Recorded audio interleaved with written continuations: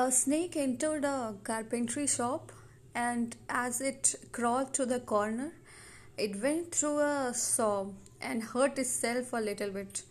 At that time, he turned and bit the saw, and biting the saw, he hurt himself badly in the mouth. Then, not understanding what was happening to him and thinking that the saw was attacking him, he decided to roll around the saw as if wanting to suffocate him with his whole body and shaking with all his strength. It was so unfortunately the snake ended up being killed by the saw. Sometimes we react in anger, thinking about hurting those who hurt us, but we are at hurting ourselves in life. Sometimes it is better to ignore situations, people, and offenses because the consequences can be irreversible and catastrophic. So, lesson learned, don't be a snake. Make a note of it.